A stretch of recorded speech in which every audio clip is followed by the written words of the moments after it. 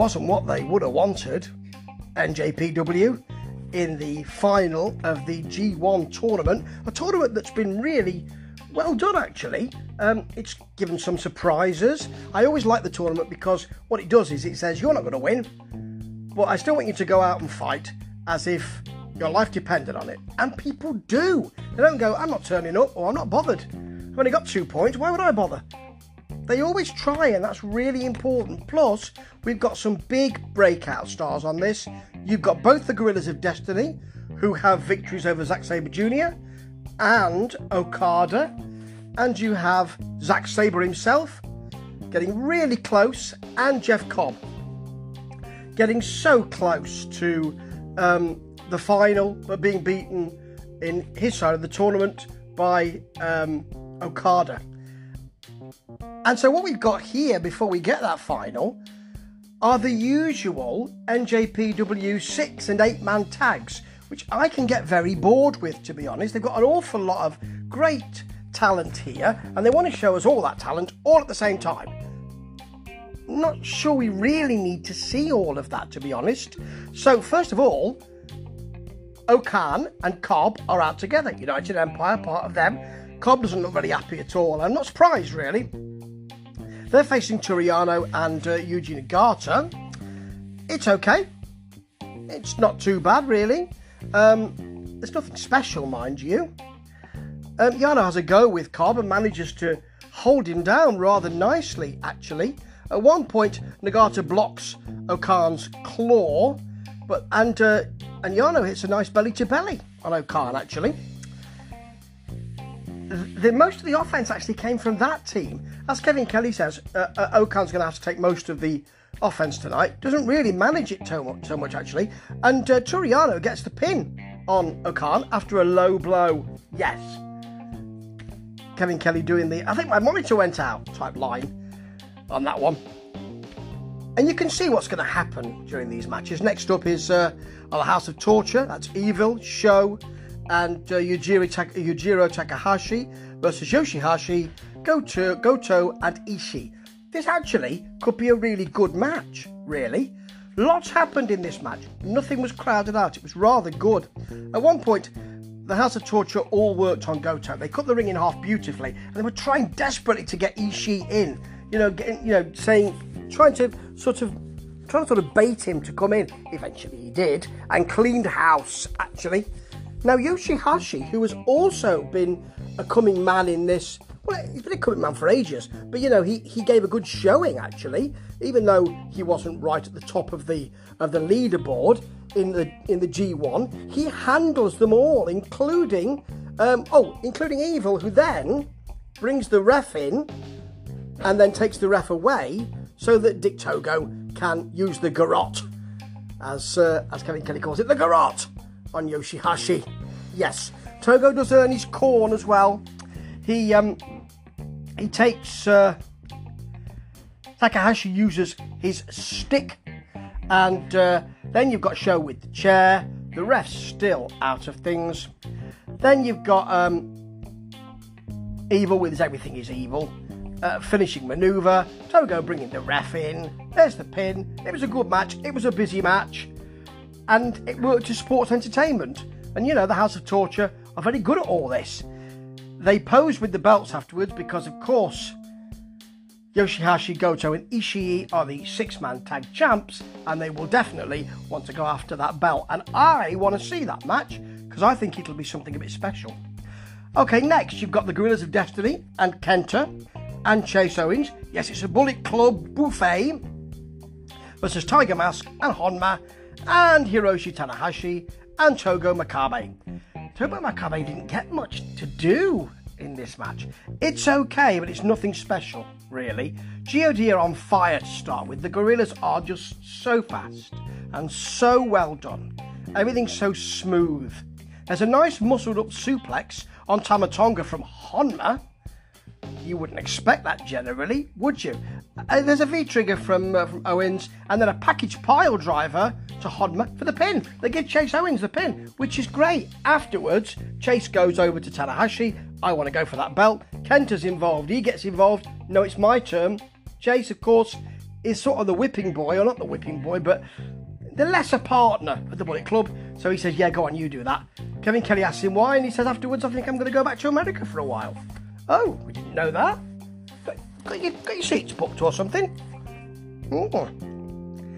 Okay, this is something which, on commentary, they are absolutely delighted about, and quite right too. It's Zack Sabre Jr. in a 5-minute exhibition under UWF rules versus Shibata.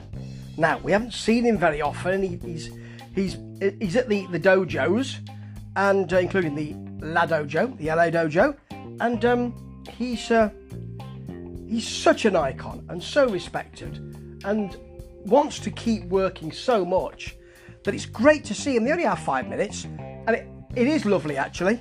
There's good jockeying for position, as you might expect. Zack Sabre Jr. gets quite a lot of the offense here. A leg lock, an ankle manipulation, a really tight surfboard. He's got the hooks in, actually, on that. Shibata hits a sleeper and a cobra twist.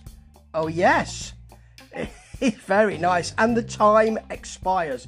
Zack wants 5 more minutes. And I think he thinks he's going to get it. Shibata agrees. The ref just holds both their hands up. As a draw, Zack Sabre Jr.'s face is a little bit nonplussed, to be honest, and it was great to see that. Nice, interesting, different match. And Shibata afterwards says, I'm going to come back next time in a match. We'll see. See if they let him, but people certainly want that.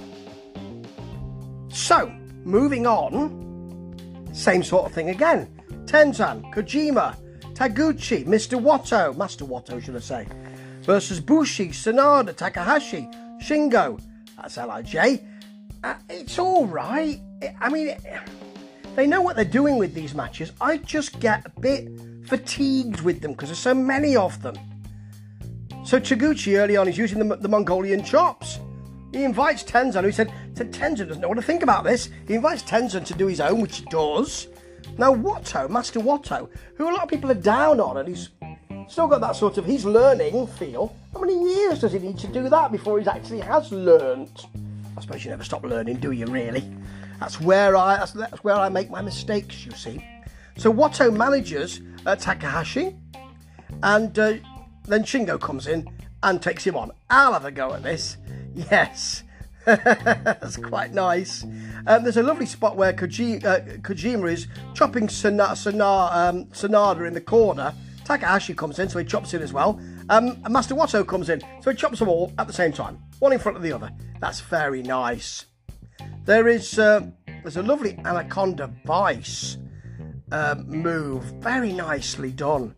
And Tenzan actually puts Shingo down, which is a real surprise. But Shingo comes back with the sliding lariat for the 2 count, and very soon after, his axe bomber lariat thing, the pin. Nice action, actually. They managed it very well. And now we've got the final, which is Okada versus Ibushi. Ibushi's had a lot of bad luck recently. Okada is not really... he's had far longer matches on the G1 tournament. Ibushi's not really been at the races with him, but he's still in the final. It's not really working for him as much as it did when he was in his pomp. They're really cagey early on, and they're building this match. At one point early on, Okada looks really kind of worried, concerned. It's lovely work from him, actually.